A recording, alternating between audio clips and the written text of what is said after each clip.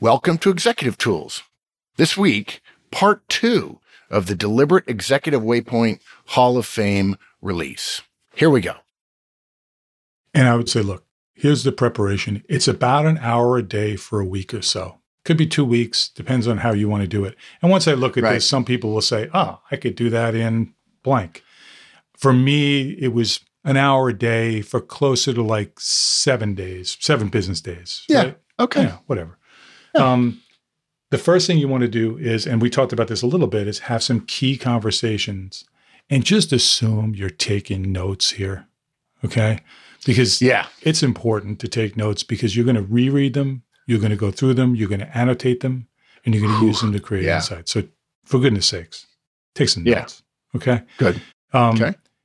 First of all, you should get the concerns and the needs of the people in the company leadership and the board, depending on where you are in the company. Now, I would submit, Mark, that most executives already know this stuff, right? Okay. You should pretty much know where everyone above you is kind of thinking, right? I know my head of sales really wants me to roll out that lead management system we haven't rolled out, right? And that's his job one, and he's on me about it, right? The head of product development, she really wants me to get that feedback process on the products, right? But I would say that if you don't have an updated view of what the CEO really has top of mind and things like that, for goodness sakes, have the conversations, ask the questions, and write it down. Okay. Make sense? All right. Yeah. Okay, that's an easy one. We're starting internal. We're starting internal in the company, people above you, the people who drive your work, but also set the course for the organization. Okay. I would have a conversation with my boss and I would ask her about my blind spots. Okay. And the way I do this, and Mark, what happens when you go to your boss, a busy boss, and say, can I have some feedback on my performance? Oh my God. You're not suggesting you ask that. No, yeah, that's a joke, right? Yeah, because literally you can't do that. You can't. No. Because you get go away or, you know what? You're doing great. You're doing great. Everything's great. You're fine. Which could mean anything. Exactly. And you know how you'll know if it's not fine, I'll tell you. Right. I'll tell you that day when HR is in the room with us. It's dark. I would say. Didn't you have somebody say you were getting cynical? I'm kidding. Not me, Mark. You know me better. So I would go to her and I would say, hey, look, I really want to talk to you about blind spots. I'm going to do this little process. I'm kind of thinking about my own goals. I'm going to throw some time on your calendar for Wednesday. Can you do some thinking between now and then? I really am interested in what you think about things I should be working on. Right. Does that sound right? Yeah. Right? Yeah. That's the way I do it. I would do it with my and how many out of 100, dude, how many out of 100 mid-level managers, junior executives ever do that with their boss? I have a number. Not too many. I'd say single digit. Really, I would say a single digit. 1 out of 100. I'm not kidding. I just don't believe that. No, 1 out of 100. Yeah. So it took me a while before I did it, you know? And then the other thing is, if you have a mentor or somebody in the company that kind of has guided you and things like that, add them to the list.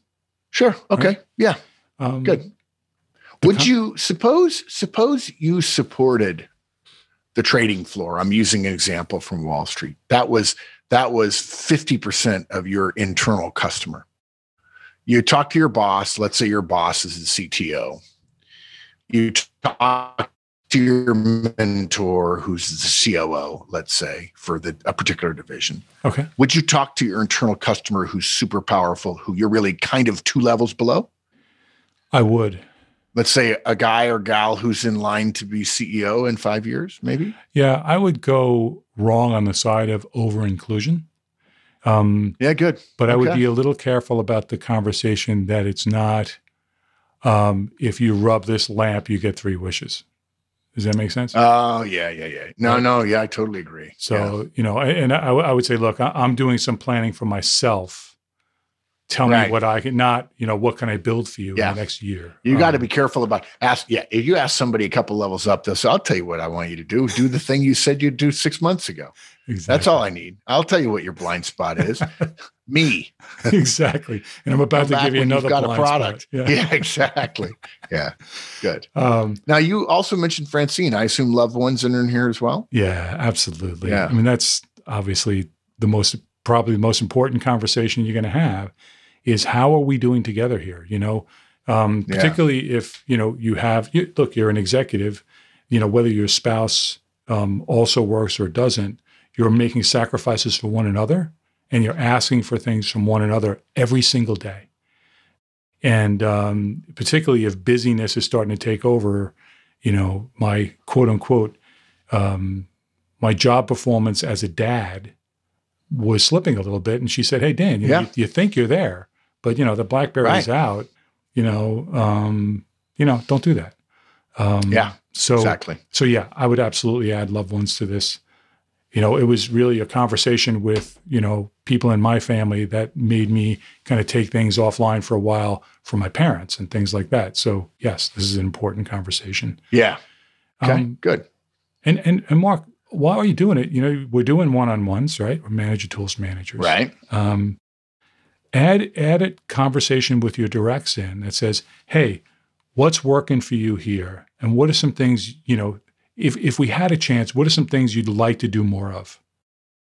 And, I'm looking at the organization going forward. Do you have any suggestions for me? Anything like that? Just take those notes. Right. Okay. And you're taking notes at your meetings anyway, right? Right. Just cut out a little piece of your one-on-one notes that week and pile them up. Now, your wife, Francine, I know her well. She's a lawyer, very accomplished. You don't approach your spouse the same way you do your boss or whatever, but answer the question that's probably tickling the back of some of our audience mind right now, which is, how did she respond?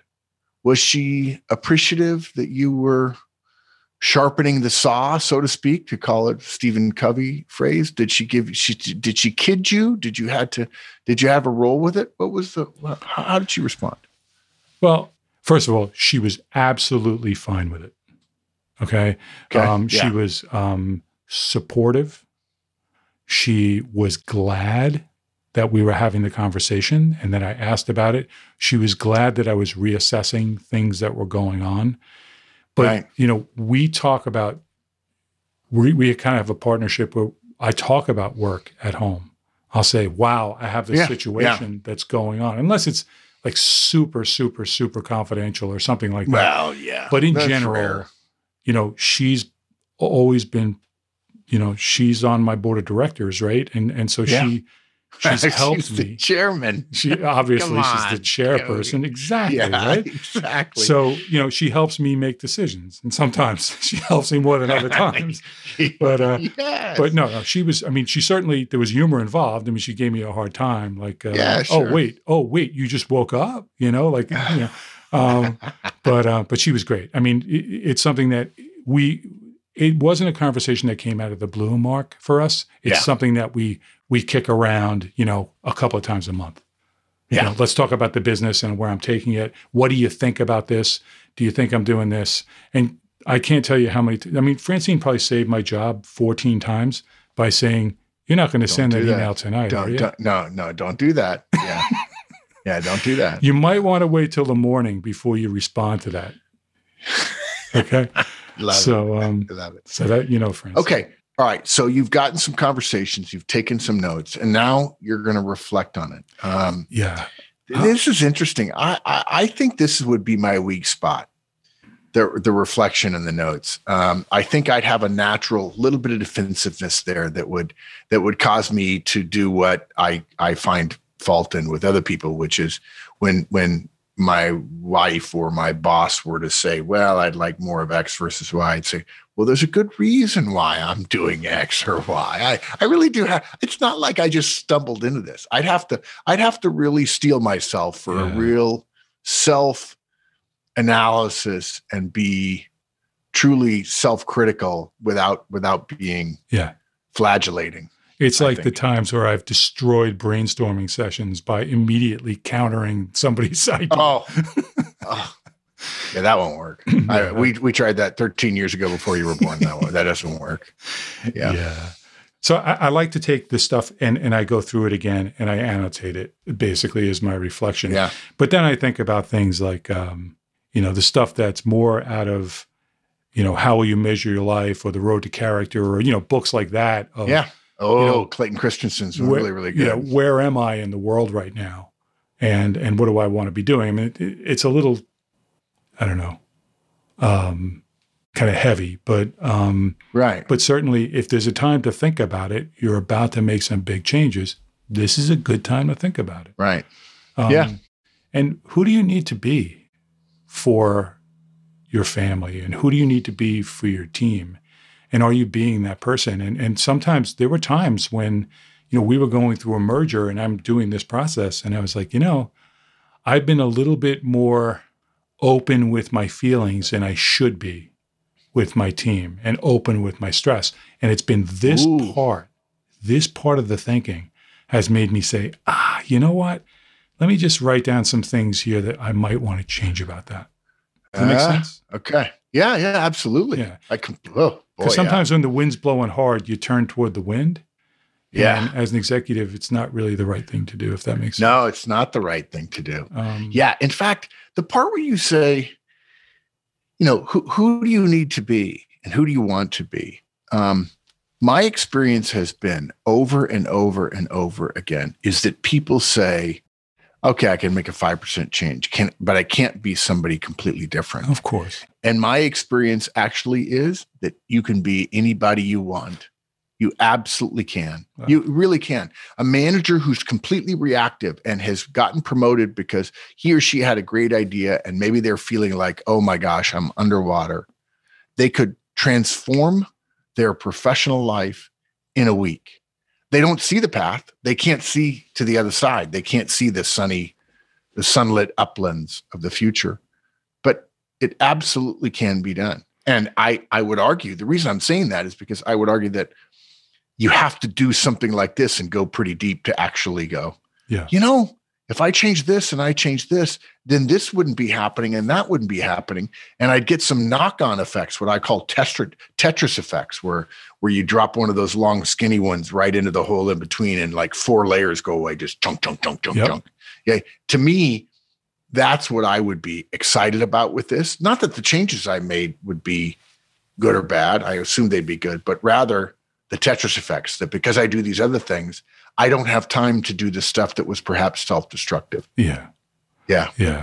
And I don't like to kiss your butt, Mark, but one of the things that you said to me you said to me probably in 2006, maybe you buried it in a podcast, maybe it was an in-person conversation, right, that helped me all the way in 2014 when there was a regime change at my company. Right. And I was on the not favorable side of a large regime change. I think you used the term, change the line on the bottom of your face, right? Which is, and I went in there every single day. I could see them reading my face because they knew that it was going to have an impact.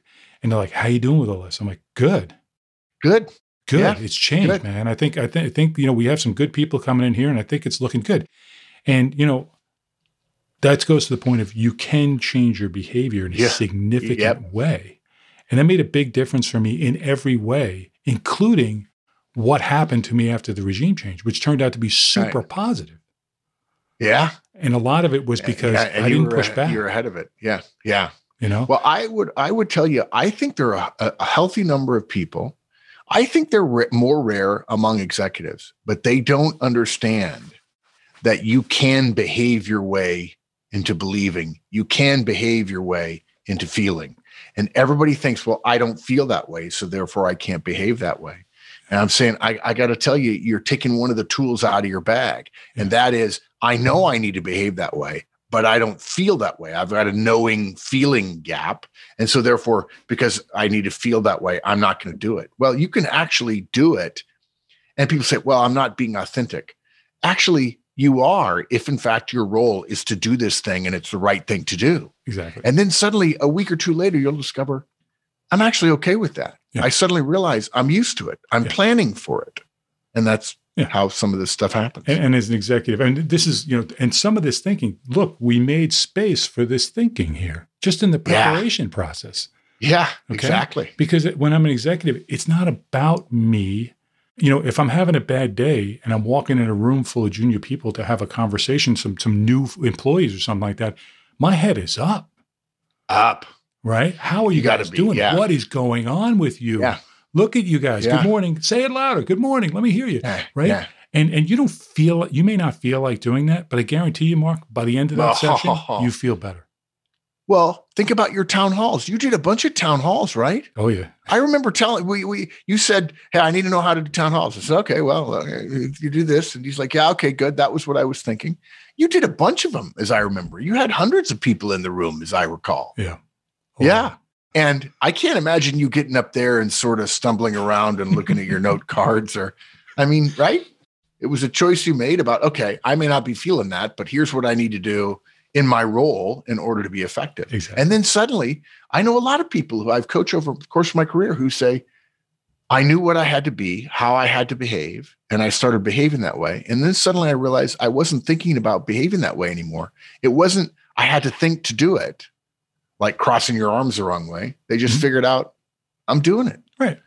And it's a good feeling. It's funny how people equate the role of executive with somebody that they're not. They may desire to be, but somehow there's a gap between what that person is and who they are. And I can assure you folks, having worked with a lot of executives, any one of you listening could be a very effective executive. Absolutely. It's all about behavior. It's all about behavior. You got to just be aware of the shadow you're casting there, right? Yeah. Yeah. Good. So this is, we're kind of coming to the end of like the note-taking prep. I want you to take maybe, this is where you take an index card and this is, when I did those I will statements, I will make time for my family. I will make time for strategy. I will work on the positivity of the team. Do a few of those right at this point. Even early on, we've just basically taken all the notes from all your conversations. And what are some things that you would like to see yourself doing in the target state? Okay. Right. So have that right down. I thought we were going to have this in the rerouting thing, but you're actually suggesting before we go to the rerouting, I am saying, let's at least right off the top, let's move in that direction. Write it down, put it on an index card, put it in your folder, and move on. Okay. Okay. Now, let's talk about. Are you thinking? I'm sorry, there are some high C's in our audience. Are you thinking 100 cards before we go to rerouting, or 5 or 6? What, on those I will statements?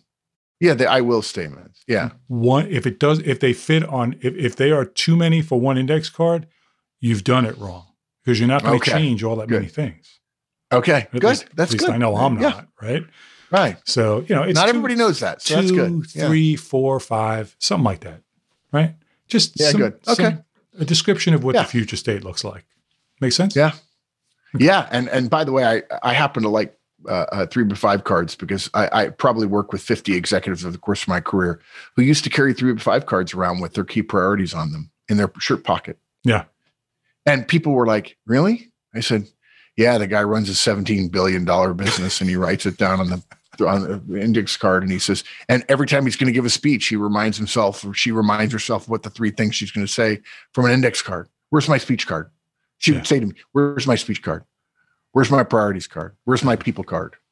So, and you don't need it on your phone. And by the way, probably not good on your phone actually, but anyway, okay, good. So we've reflected, we've maybe got a couple of these core imperatives, these I will statements, but now we're going to rerouting, right? Well, we're going to do a few more things. We're going to do, First, we're going to do a little bit of logistics here. Okay. And let's book the time and the place for our rerouting session. Okay, got it. Fair. Okay. So quiet time, uninterrupted, and look. So I can't do this in my own home in the holidays if I've got spouse and kids. I would say no, because you won't be a very nice person to them. But I wouldn't be uninterrupted either. No, I mean that's right. Okay. when you think of solitude, right? It's a state of mind in which you're isolated from the input of other minds. Okay. Okay. And that's right at the book, books like Lead Yourself First, the West Point lecture, those sorts of things, right? Right. All about solitude. And if you are leading people, you need to separate your mind from the gravity pull of other minds periodically. Yeah. So you're not suggesting that on one Friday when everybody's got to go at 5:00 because it's Christmas, you're not suggesting that I stay in the office at my desk on a Friday evening, even if everybody's gone.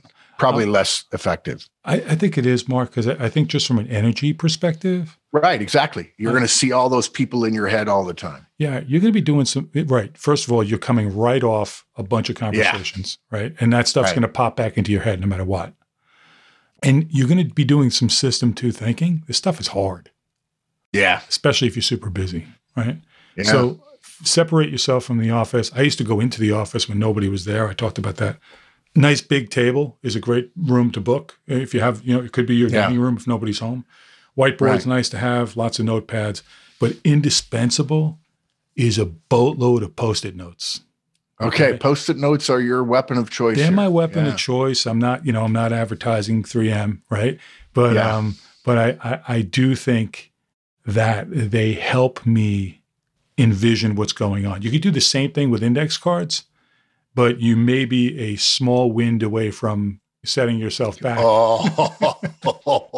A small wind. I love that. Yeah. Okay. So I would say I like Post-it notes and whatever else allows you to focus. For me, Mark, I think until it hurts, and then I pace or I walk. I go out for a walk. Yeah. I'll tell you, cigars do it for me. I got to have at least a pot of coffee. Yeah. Yeah. Oh, yeah. If it's morning. Yeah. So solid. Okay. So that sort of thing. So book it. Just book it. Okay. Right. So that's it. Very simple. And before you go, I just want you to do a little bit of scavenger hunt and put a few more things in your folder. Okay. First of all the notes you took, don't forget them. Right. Okay. If you have your organization's objectives, a lot of companies do this goals cascade thing, Mark. Sure. Right. It starts at the top. Right. Yeah. By all means. Management by objective. By all means, bring that stuff. KPIs. Yeah. Right. You bring that stuff. Bring your objectives, your own personal objectives, your organization's objectives. You have a company strategy statement. You're an executive. You got to have that with you. Yeah. Right. Right. Also, if there's any key documents about the marketplace, sometimes you get strategy. Like I used to always get research strategy about where wealth management was going and things like that. Right. So I would always circle those articles, circle things. I would throw those in the folder for sure. Okay. You want to be fully marinated in the ecosystem that your organization swims in. Here you go. Four aspects. You want to be fully marinated: personal, right? Professional, organizational, and company and industry. Because you want to look across the entire topography. Yeah. If you're changing course, and think about those things, right, Mark, right? Personal, professional, right? Organizational and company. They're interdependent, especially if you're an executive. Oh my gosh, yeah. Right? Yeah, I don't think you change any one of those four without having an effect on, by definition, all the other three. You can get away with changing things if you're a manager, but not if you're an executive. Right. And this is where I have the conversation with people that I've worked with in the past. They're like, oh, wait, I reset goals every year anyway. I'm like, yeah, they're the goals that get cascaded. Well, I add a few more. I said, are you looking across all these four? They're like, well, no. It's my work life is separate from the other things that I'm doing. And then, I give them a few examples like, oh, well, yeah, maybe. Yeah, maybe. Or if you have a 360 mark, it's a great thing to bring. Okay, good. Or any performance review. This is the one I love the most. I print out org charts. I love org charts. Right? I love them. I can't look at an org chart without immediately thinking of a million things I want to do. Okay. Right? So org charts. Yeah. Above, side to side, below. Okay. If that makes sense. Yeah. a list of key relationships, and this is something that I usually build. And sometimes I use Excel, sometimes I just use a notepad. I do name, the role to me, like my biggest customer. Right. Okay. Head of finance, colleague in infrastructure, I'll just put down. And then I usually do like a red, amber, green. Like red is, I really need to spend more time with this person. Right. All right. And you can kind of go from there for amber and green. Right. And then one of the other things I will add to that usually is what do they need me to be? Yeah, from their perspective. I wish more people would get out of their own head. Right. Yeah. To really build relationships, you look at it from, this is a Clayton Christensen thing, right? You look at it from the job you need to do for that relationship. Yeah. Okay. Yeah. So I'll have this little list of relationships I'll do. Honestly, Mark, if you're spending more than 15 minutes on it, you're probably down to like 4th level, too far. Okay. Roles and responsibilities in your organization. Here's how I do this. I take my job description and then I parse it on how I assigned it out to the people who report to me. Because let's face it, that's really what you're doing. You're delegating your job description to other people. Right. Got it. And I like to bring that. Okay. While you're looking at your directs, you have 9 boxes or succession plans for them? Yeah, it's funny. You say 9 box. I know what you mean, but there's thousands of people who are listening who don't. So it's a performance versus potential graph, right? With what looks like tic-tac-toe with a square around it. It does. Performance versus potential. Is on the X and potential on the Y. And somebody who's in the top right is your top performer and still has more to give. Right. Somebody who's in the bottom right is a great performer, but probably doesn't have a lot of potential. They're just in their role and they're going to stay there. The people you worry about are the low performers, low potential. The low we call those lottery winners. Right? We wish they'd win the lottery and leave. Yes. Okay. Good. Yeah. So and also succession plans. If you haven't done any succession development or succession planning, that's something you're going to need to think about. Just have access to your calendar, and then don't forget your little card with your I will statements, and that's it. Yeah, I will statements. So you got a fat little folder here coming into your full day session, but now you're ready to go. Yeah. Wow. I just tell you, this is. But to me anyway, it all coheres. It all hangs together. It all feels like. That's why I'm so excited to do it. Yeah, and it seems like a lot, but remember the 4 axes, right? Your personal, professional, organizational, and your company. You really have to pull across the entire battlefield, And I think it's important that you look at all the aspects of it. If you're making big change, you're going to impact all those things. So that's why why over time, and this is something that I developed over time, because I realized I was leaving things out. And the last thing was I was neglecting, when I got to a senior executive, I was neglecting the industry stuff and my company strategy and things like that. And I realized, you know what, Dan? Right. You're missing it. And believe me, my boss told me about that. Yeah. You could probably get away without industry and company stuff if you're a frontline manager, but you can't as an executive. You just can't do it. No. Yeah, I couldn't. And I was told that. So what have we done thus far? Well, if you guys remember, Dan told us a great story about a lesson that he learned, the origin story of the Executive Waypoint. And then he talked, step 1 was determining how to do it. And step 2 was preparation. And now really we're getting to step 3, the core process and a new course. And the last step is to actually act. And I know Dan has some strong feelings about that because there's a lot of us. Okay, I say us. I meant that in a nice way. It's not me. I'm actually short on deliberation and long on let's go because I'm a high D, high I. But a lot of us have a tendency to prepare all this stuff and then spend some time thinking about it and mulling it over. And I got to tell you, folks, if you're an executive and you spend some time thinking about it and you don't pull the trigger, you're not going to be an executive for very long. It doesn't work. Time is your greatest resource and your worst enemy. Time flies by when you're an executive. And as Dan was talking during his original origin story, how he first did this, he talked about doing this over the Christmas holidays and then Dan, you implemented the first week you were back, right? Oh, right away. Yeah. Yeah. And if I remember correctly, you actually said your people noticed like, wow, you're like on fire. We're doing this and we're doing that and so on. Indeed. And if you had waited until everybody else had gotten over their post-holiday, hangovers, then they would have been busy too. But you just basically took the bull by the horns, took the reins, and right. I was that guy. Yeah. Ruined everybody's post-holiday swoon. Yeah, no, we got stuff to do. Well, here's the thing. If you're not ruining everybody's post-holiday swoon, one of your competitors is. Indeed. Right? Absolutely. Yeah. Okay, good. All right. So we're on point 4, which is the core waypoint process, which is rerouting. I want to just make one other point before we begin. You guys know me well enough. If you've been listening for 15 years, you know I do this, a brief tangent. And that is you're going to go through this and you're going to prepare and you're going to say that this is really great. I want you to remember something in your career as you're an executive. Dan had this insight on his own. This didn't come from a book. It didn't come from a class. It didn't come from manager tools. Dan did this on his own. And it's now a key part of his consulting firm, Arcturus Advisory Services. And you're going to have these same sort of things. One of the things in Horstman's Laws, I say, is that Horstman's Laws represents a lifetime of learning distilled down into a few key points.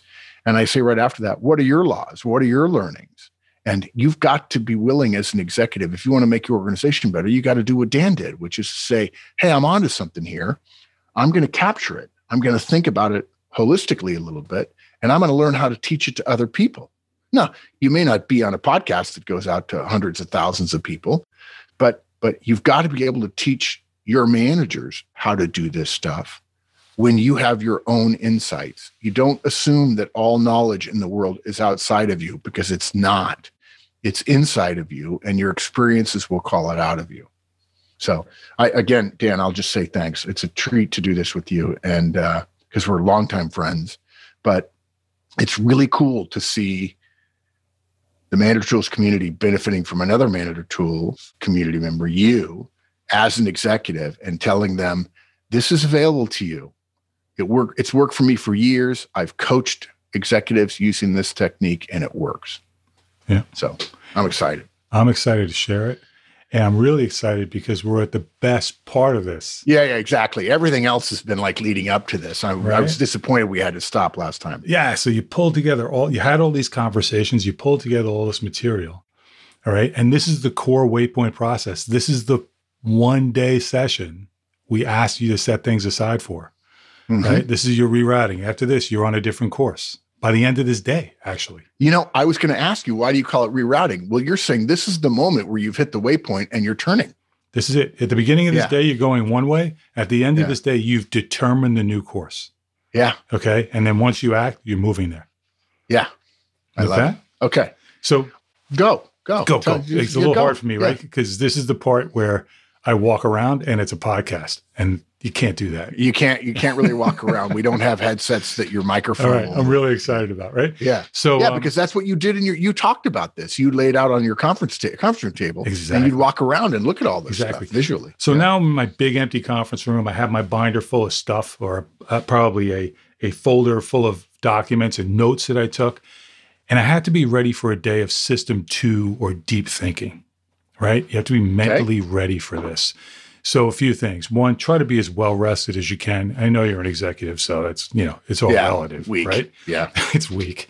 So, and the second thing is, one time I did an early morning conference call the day before I did this. Big mistake. Put me in the wrong mindset to do it. Probably took me 2 hours to downshift from the conference call. Reserve a day. Okay. Reserve. In other words, nothing before. Yeah, I don't think so. Yeah. Breakfast. That's about it. Right? Yeah. Okay. Good. So, all right. And again, you make the point that you never did this at home. I did it home the first time. Francine took the kids out. Oh, okay. And I had the dining room table. Yeah. Okay. After that, it was always sneak in and find an empty conference room, usually at a dead time. Okay. So we're going to work in 2 areas today. First thing we're going to do is we're going to take all of our materials and we're going to generate a bunch of insights and refine them. Okay. Right. That's basically, what are my takeaways from these things? We're going to list them. We're going to put them down. I'm going to explain how to do that. So when you talk about all these insights, what you're going to do is you're going to put all your data together, start asking yourself questions about them, and your answers are going to be insights. And it worries me a little bit. I think there are people sitting out there going, I don't think of myself as a terribly insightful person. I don't. Other people might tell me that, but I don't think of that. I'm a little bit worried that I'm going to stare at all this stuff and I'm going to go, I don't know. Not to worry. This is going to flow.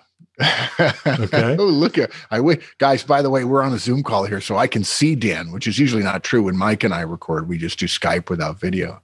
So I wish I had a picture of Dan's facial expression there when he said flow. Okay. And the second thing you're going to do is we're going to distill all that stuff into a couple of big decisions, and that's our course change.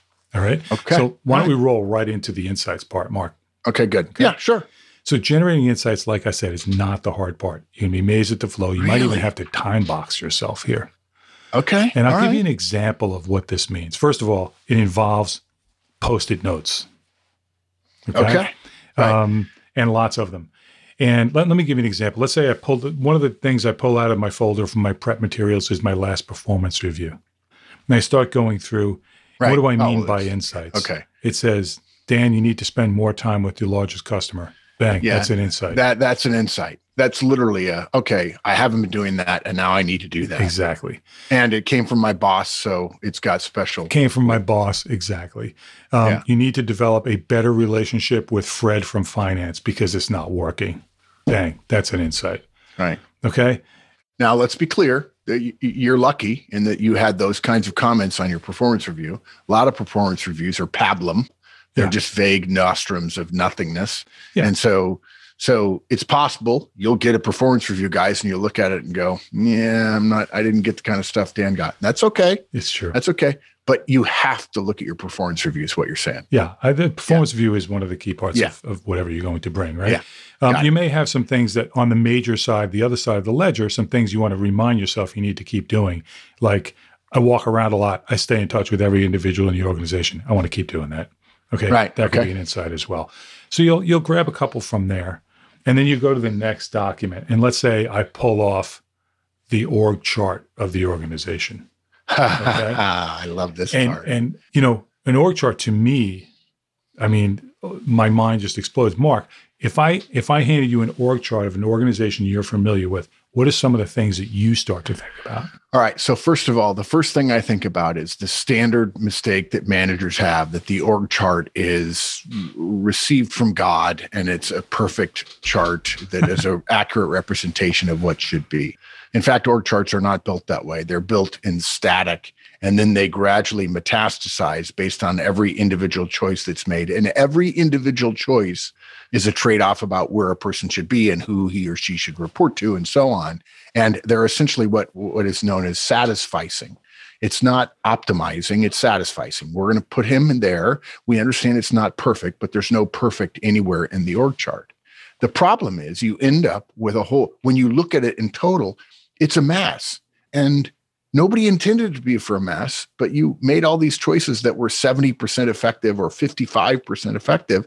You multiply that by 500, and you literally have a mess. You've got one manager with 18 employees who's actually not that good a manager. You've got your best manager who's people lover who's got 4.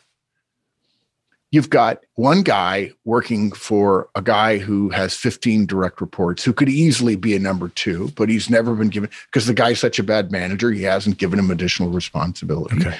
You've got a guy who's got experience in 2 areas. He's working in one that used to be important, but is now less so. And his other skill is in an area of real importance, but he doesn't work in that area. And he talks to them a lot and he offers to help, but he works in the wrong area. You could almost go through and block by block go, I could do this, I could do this, I could do this. And I would think the key for me, as I looked at that, I'd have to go, whoa, time out. Because I don't want to do necessarily a full reorg. I don't want to throw all the blocks up in the air and come back down. It could be, yeah. But I know what I start looking at is all my key people. And I'm going to find out whether or not the people around them are organized to help that key person be effective. Exactly. Yeah. Exactly. So if you were just speaking there and I was throwing insights down on the table, it would be like the old SNL skit, like cheeseburger, cheeseburger, cheeseburger. Cheeseburger. Yeah. Yeah. Because there were 4 or 5 of them there. Yeah. You talked about, people with too large a span of control, people struggling in their role, somebody who's your top manager who has more capacity. You talked about number 2s that could do more. Yeah. You talked about imbalances. Yeah. Imbalances. Okay. Yeah. Each one of these is an insight that I would throw on the table. And then you already have me, and you have me juggling all my other documents, because I would reach over and grab my roles and responsibilities and say, let me look at the roles and responsibilities of the team with 4 versus the team with 11. Yeah. Maybe I can change that. Yeah. Also, we have succession plans here. Oh my goodness. Who's got a real backup? Who doesn't? There's Bill on my accounting technology team who's been there for 20 years with 3 high potential people who have been working for him for 18 years. Okay. Oh my God. So maybe. And they're after 18 years, they are assuming that nothing will ever happen to them. I mean, and you laugh, but I know, but even if it's 9 years or 6 years, if this guy's not a good boss, he was really good. He was the right guy to put in charge. Yeah. But he didn't ever develop into a people developer. And it's an area that's of some importance to us. Right. And everybody just looks and goes, well, that's the way it is. And I would argue something else. Here's what's great about you mentioning org chart, Stan. Most managers believe their org chart is out of their control. First of all, they're wrong. They have a great deal more ability than they think they do. Although their boss above them might be a jerk and say, no, you can't do that. It has to get HR's approval. You do not need HR's approval, folks. You do not. You have much more purview than you realize. But surely, Dan, you can reassure us that when you become an executive, you actually do have the purview. And you could say, yeah, I'm going to rearrange this. I'm going to do this. And I don't need 4 people's approval. I don't need budget authority. I don't need an offsite to announce it and all that sort of stuff, right? Absolutely. I just need to say, hey, you 4, you're now moving over to her. These 6, they're going over there, period. Yeah.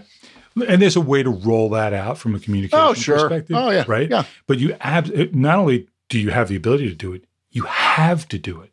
Yeah. Okay. You have to keep the organization in a state where it's continually optimized without churning it. Yeah. Right? And if you become an executive and you didn't know that, you will carry your misperception that you learned as a manager, which is the org chart is not mine, it's the org's. Right. And then you will essentially accept the static organization. And you'll see other people doing stuff and saying, how did she get to rearrange things in a way that was good? You're like, and you go over and you become friends with her and she says, well, I just did it. Yeah. Did you get in trouble? No, nobody seemed to care. And you're like, well, maybe I could do it. And now another year's gone by. Yeah, sure. And I would go even a step further, Mark. I'm not only talking about the org chart that may report to me. I may look at a function that I have and say, I need to talk to a colleague. She should have this, not me. Yeah. Yeah. Okay. Because if she does that, that frees my organization up to do these new things. And, we would be taking that to our executive leader, whoever that is, could be the CEO, and saying, you know what? We think it makes more sense to organize this way. Yeah. Okay. That's the type of thinking you can do. And you get to that level of executive, those people are not micromanaging their 500 or 1,000 person organization. They're not. They're like, fine, do it. I don't care. Right. Exactly. Get out of my office is what they're going to say. Exactly. There's a great story. I may have told it last time we recorded. There's a great story about org charts and about authority. Eisenhower is president after World War II, and he's got a guy running defense, not the War Department, and he decides that he wants to put the Marine Corps inside the Navy Department, and so he writes a handwritten note to Eisenhower saying, I'd like to move the Marine Corps into the Navy. Just want to make sure you're okay with this. Ike wrote back, I don't know if you've noticed, but I'm busy running the country. Why don't you run the Department of Defense for me like I asked you to? Right?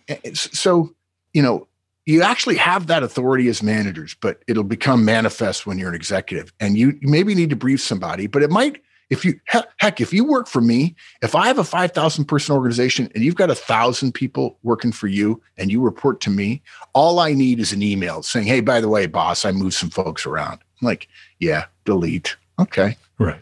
Yeah, that's what you're supposed to do. Exactly. So you can see how just the org chart and then the related documents to the org chart, which are how the roles and responsibilities are divided. Yeah. The conversations you had with your directs coming into this room is related to the org chart. Okay. Your list of relationships that you have that you're looking to invest in, those are all things that are related. Succession plan's the other one. Right. Exactly. I think I'll tell you something else about succession plan. They can't see you, but you turned as if you were grabbing some succession plans off of your living room table or your conference room table. But look, folks, if you don't have succession plans, that's got to be one of your insights. You got to have that at the table. If you're doing org charts, if you're thinking about a reorg and you're part of the organization, not going to lay anybody off or anything, but if you're thinking about right sizing, optimizing your organization, at least for the next year, you got to have succession plans in there. You got to know who's good and who's not and what they're thinking and so on. And by the way, that's not that hard. You just tell all your managers, I want succession plans. Here's a format. Here's a template. Right. Do it. Speaking of which, we probably need to share a good template for succession plans. So. It's probably a good idea. Yeah. And Mark, one of the things that really that bothers me is I've run into executives that are like, oh man, I have this succession planning exercise I have to do. Look, if you're an executive, chances are, if you're any good, you're being asked for more and more and more of your time. Okay. If you don't have an idea of succession in your organization, you are going to run into trouble when you look to delegate whole ownership for some of the things that you do. So it's not a burden to do one. It's an absolute necessity. It's your responsibility. Yeah. And then once you get the first one done and you've got a rough idea, then maybe twice a year you get together with your people and say, okay, you need to update those. How are we doing on those? And who's on track and who's not? Who's ready now? Who's ready next? Yeah. It's not hard. And it's part of an offsite. And you start to see who's creating leaders in your organization and who isn't. Yeah. Oh, because those are the ones. If you're not creating leaders, you ain't going anywhere. You're not moving up. You might get to be a director. You might even get to be a senior director. Anything above that, you ain't going anywhere if you're not creating leaders. Right. I don't know why people seem to fear creating leaders. If Dan McGuire works for me, I want to promote him twice. Because first of all, if he becomes my peer, he owes me because I'm the one that made him my peer. Actually, my boss did, but he knows that I put him in place to do it. If he gets promoted again, I shouldn't feel bad that now a guy who used to work for me, I now work for, because guess what? I'm the guy who got him the promotion to be my peer. I will always be first among equals among the guys who report to Dan. If Dan gets promoted again, I will still always be the guy who gave him the first promotion. I will always have I'm sorry to say it this way, my snout will always be in the trough first. This is what creating leaders is. And people are like, well, I don't know. It's a race. If I promote Dan, then maybe he's better than me and maybe I lose out. You got to think about the organization, guys. And when I promote Dan, he drags me right up the org chart with him. Right. Yeah. Yeah. You want to look at a good measure of success. How many leaders you created, no matter whether in your company, other companies, anything. It's a great measure. Right. That's it for part 2 of Executive Tools Executive Waypoint. Come back. See you soon for part 3.